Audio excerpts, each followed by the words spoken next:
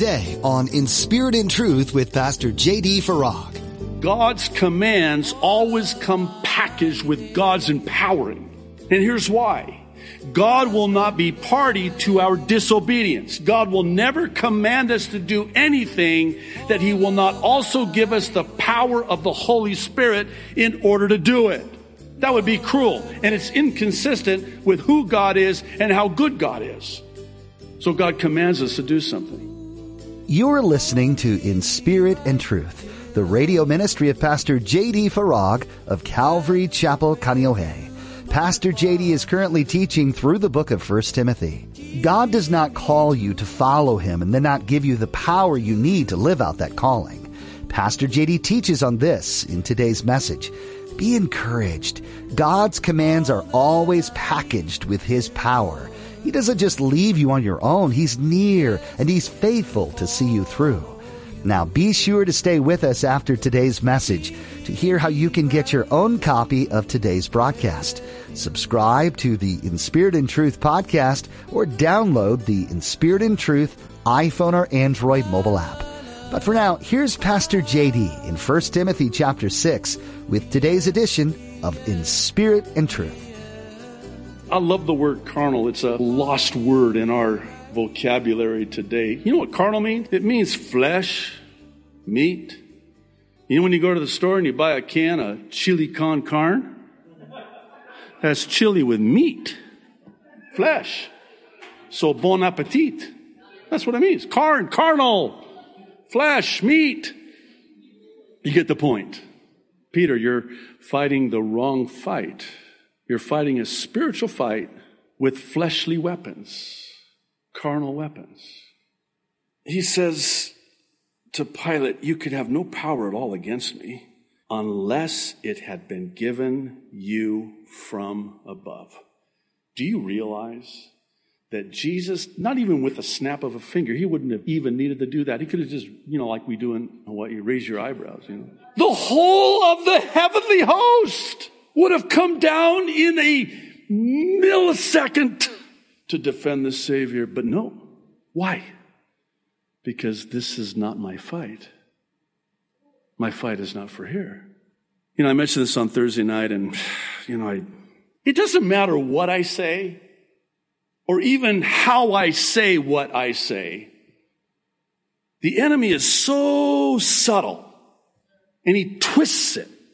I was talking about on Thursday night, this false teaching of kingdom now theology, dominion theology. Here's this false teaching in a nutshell. I'll just be as simple as I can. I hope it's not an oversimplification, but basically it's the kingdom of heaven on earth now. So we're going to fight and take the world, take dominion over the world for Jesus. That's called dominion theology. It's called kingdom now theology. And you'll forgive me, it's a doctrine of demons. Jesus said, this is my kingdom. What are you doing? Peter, my kingdom is not here.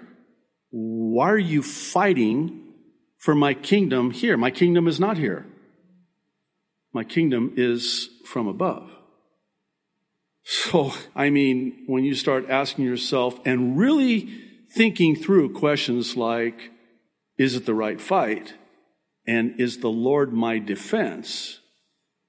I think we would do well to give the Holy Spirit elbow room to search our hearts in this regard. I've heard it said that if you defend yourself, God will let you. Let me say it again. Take matters in your own hands.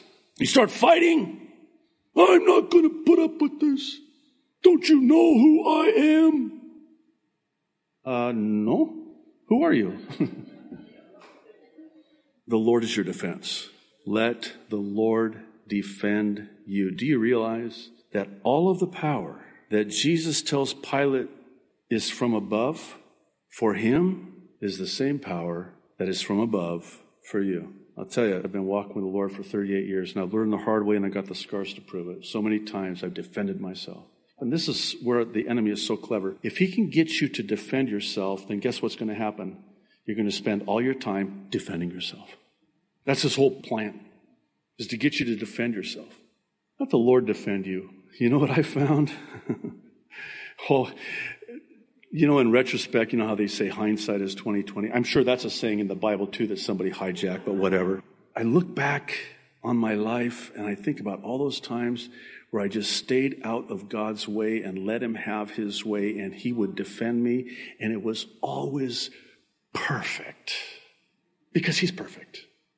And I think, oh my goodness, had I rushed ahead of God, took matters into my own hands, and tried to defend myself, God would be like, big mistake.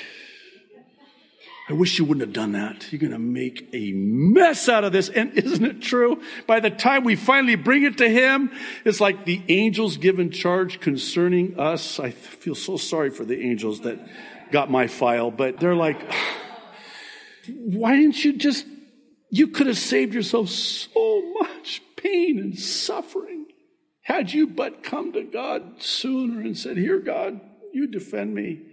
Now look what you've done. Oh my goodness, look at this thing. This last one is what I want to spend the remainder of our time on. It's in the second part of verse 13 through to verse 16. And it's a biggie. Is the Lord my strength? Okay. Well, again, that sounds like a firm grasp of the obvious. I mean, we sing songs, and the best worship songs, I'm convinced, are scripture put to music. Right? Which is what the whole book of Psalms was, by the way. The Psalms were songs that were sung. So I love those worship songs, but we sing it. Be the strength of my life. Be the strength of my life. Liar. What do you mean? Well, come on. You're doing it in your own strength. The energy of your own flesh. And you've got a life that is riddled with conflict because of it. You're not relying on the Lord. I don't know if it's possible to overstate the importance of what Paul says here as it relates to keeping this command. Did you notice that? This is a command. It is? Yeah. And not only are we to keep this command, but we're to do so blamelessly. Not sinlessly, blamelessly. Big difference.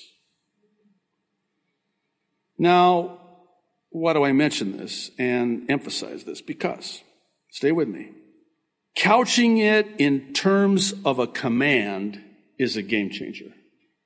And not for the reasons you might think. See, by virtue of the fact that Paul is saying that this is a command makes it achievable, doable, because it's a command. If it wasn't a command, then you might have some problems. Well, what do you mean? What I mean is God's commands always come packaged with God's empowering. And here's why.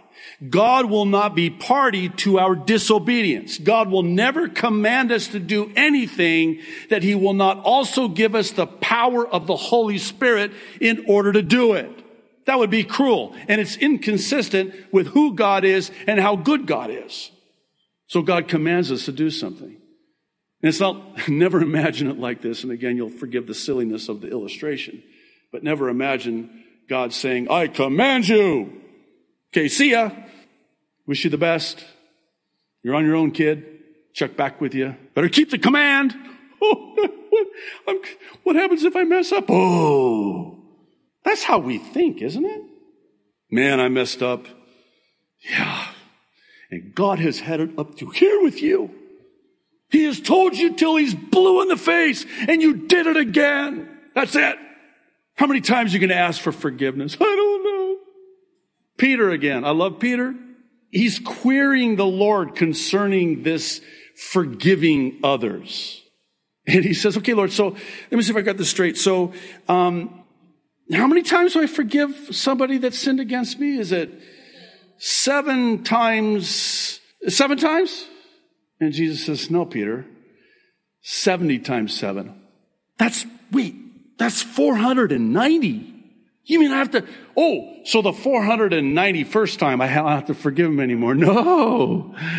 Listen, if somebody sins against you 490 times, you're to forgive them every time. How much more will our Heavenly Father forgive us. 1 John 1:9 has been called the Christian bar of soap.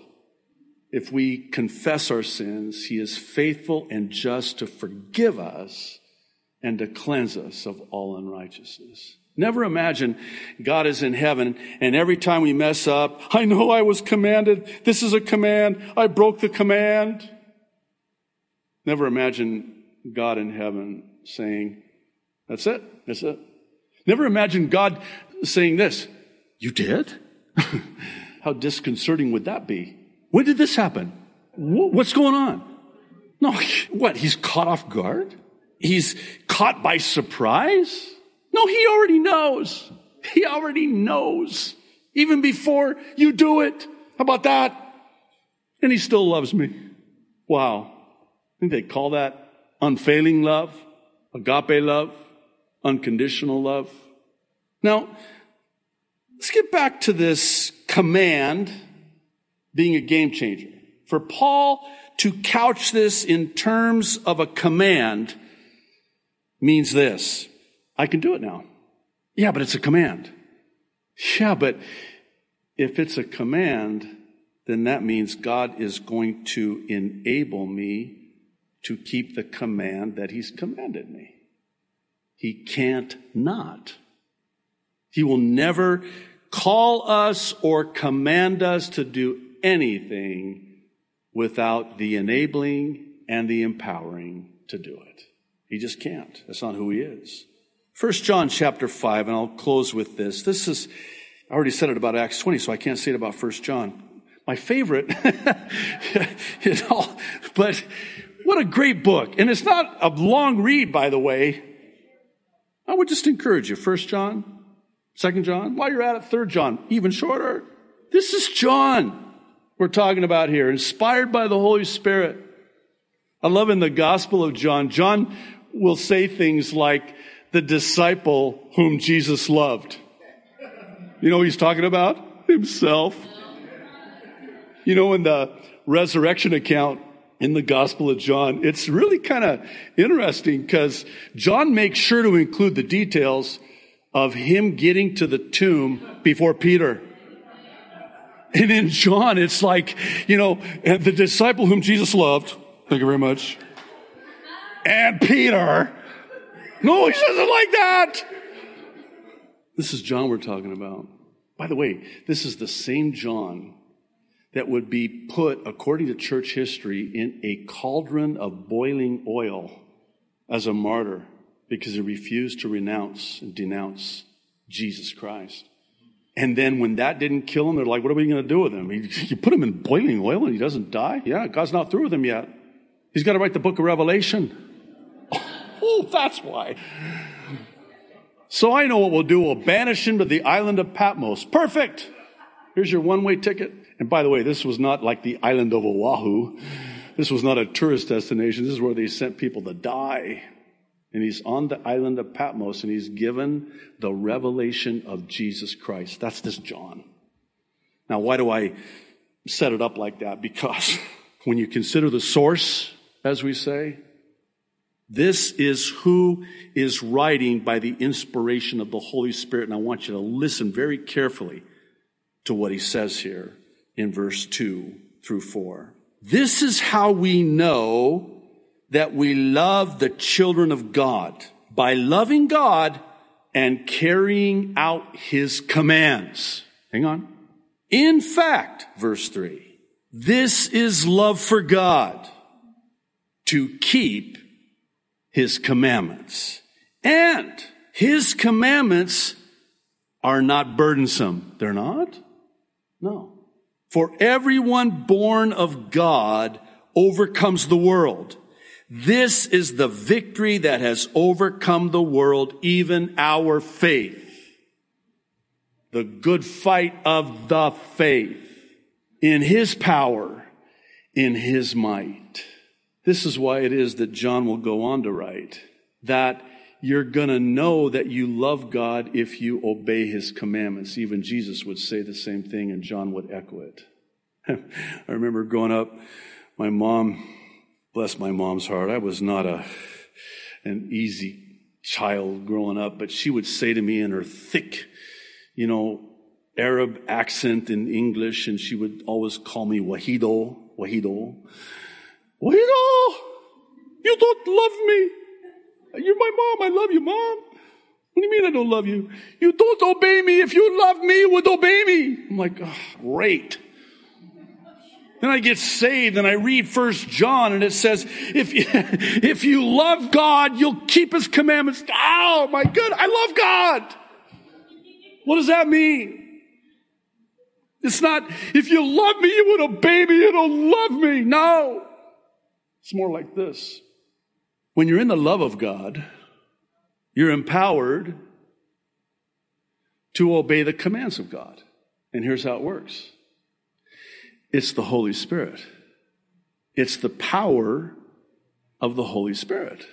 And what is the fruit of the Holy Spirit? Love. You get to that place in your relationship with the Lord where you love Him so much you would never want to do anything that would grieve His heart. That's how it works. That's the Holy Spirit. There's a delineation between the fruit of the Holy Spirit and the gifts of the Holy Spirit. I think we overemphasize the gifts at the expense of the fruit. I mean, hey, we here believe in the gifts of the Holy Spirit. That's another false teaching called cessationism, where the gifts of the Holy Spirit are not for today. I think that borders along the lines, gets dangerously close. I'm not saying it is, but I would suggest that it gets really close to the blasphemy of the Holy Spirit. The gifts are for today. They did not cease with the apostles. All of the gifts are available for us today. But it's not so much the dismissing of the gifts, it's the overemphasis on the gifts. When you have the fruit of the Holy Spirit, you have love and joy and peace and gentleness and goodness and meekness. And I hate this one. Patience and self-control. Is not the whole of the law summed up by love God with all your heart, soul, mind, and strength, and love your neighbor as yourself? Love. And don't give me this, well, I can't love my neighbor because I don't love myself. Yes, you do. You love yourself. It really should be like this. Love your neighbor as you already love yourself. You love you. You are who you always think about. You, first thing in the morning. I wake up, I don't think about you. I love you, but I don't think about you. I'm just being honest. First thing I wake up in the morning, who am I thinking about? Me. I walk by a storefront. They're all boarded up now, but back in the day when I used to be able to walk by, I'm looking at me and, back in the day when they actually had rolls of film. I know you young people are like, what's that? Well, it's kind of like records. They're a big black CD or DVD, only they're, anyway. But back in the day when they used to have the film and you'd have to have them developed, you couldn't wait to get your pictures back. There was always those ones that were duds, it was like, I paid for that. But, so you get these pictures back. Who are you looking for in that picture? Not your neighbor. And here's the thing, now with social media, they have an app for that. I need to clean this one up. They have an app to put more hair on that head? So you get these pictures that aren't even, they're fake. They've been touched up and brushed up and everything's been pulled up and, because when you get older it all, anyway. But you'll delete a picture you don't look good in. I'm like, wait a minute, I look good in that one. Why are you deleting it? Am I meddling now? What if I loved God that much? What if I loved you that much? Woo! I don't need an app. I'm not going to sin against you. I'm not going to covet what God's given you because I love you. I'm not going to do that. The Christian I feel the most sorry for, the most pity for, is the Christian trying to live the Christian life in the energy of their own strength. And here's what it looks like, and this will be my final closing. Here's what it looks like. I'm going to try harder. I'm sorry, Lord. Forgive me. I forgive you. I'm going to try harder. I won't do that again. Yes, you will. So we make vows. We make commitments. You know what? I'm going to go to church Thursday night. Okay? How's that? Wow, that's impressive. Because you watch TV on Thursday night. So that's, wow, what a sacrifice. Okay, I am meddling, but I'm going to tithe more. And I'm going to make a vow. And you make all these commitments. You make all these promises. And you might do that on a Sunday morning here. And by the time you get to Cam Highway, you blew it. Yeah. Oh, how about this New Year's resolutions? Come on. What's the point? What is it, about January 3rd? You blew it. Forget it. Why is that? Because you're trying to do it in your own strength, and it won't work. The best analogy I ever heard, I forget who it was, doesn't matter. So this is something we know a thing or two about here in Hawaii. You've got this canoe, and it's on the beach, and you want to get it into the water. And it's a big, heavy canoe. So you're trying to push it, it doesn't budge. So you get the brothers, hey, help me out. So they push, budges about an inch. It ain't getting in the water. I mean, we're using all of our strength, all of our might. And then in comes the tide. Oh, this canoe that we couldn't budge with all the brothers, here comes the tide. It's kind of like effortless. I could use my pinky and push that thing in the water. Why? Because of the power of the water. On the mainland, we don't know anything about this here, but they have what they call dams. They harness... I know. I'm sorry. They harness... That was really bad. I hope that came out totally wrong. They harness the power of the water. That's where you get the electricity, because water is so powerful. When Jesus said, when you're filled with the Holy Spirit, your life will become as powerful as torrents of living water. You see those flood waters, how powerful they are? They're carrying houses like toothpicks. That's how powerful they are. That's the Holy Spirit. That's the Holy Spirit. And that power is available to us. And we don't avail ourselves of it.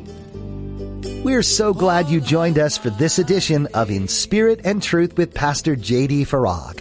If you haven't yet found a church home, we'd like to encourage you to make that a priority. A church family is a source of support, comfort, and most importantly, faithful prayer warriors. Paul wrote the book of 1 Timothy with this in mind. He knew how important it was to have the support and prayers of other believers in Christ. Church is also a place you can serve and encourage others too. If you're in the Kaneohe area, you're always welcome to join our church family. At Calvary Chapel Kaneohe, we meet on Sundays and Thursdays for a time of worship, fellowship, and in-depth Bible study with Pastor J.D. You can find service times, directions, and more at our website, inspiritandtruthradio.com. While you're there, be sure to check out Pastor JD's additional teachings, as well as his Mid-East prophecy updates, an accurate look at what the Bible has to say about this time in our world. You can also find Pastor JD's ABCs of Salvation there. This is a great tool to share the simplicity of the gospel message with friends and family. Again, that website is inspiritandtruthradio.com. As we continue to study the wisdom from the book of 1 Timothy with Pastor J.D., we hope you've been encouraged to live out your faith in a new way. The Bible holds information, encouragement, and instruction that will be beneficial to you on your faith journey. So keep diving in. Well, that's all we have time for today, but be sure to join us next time for more from God's Word, right here on In Spirit and Truth.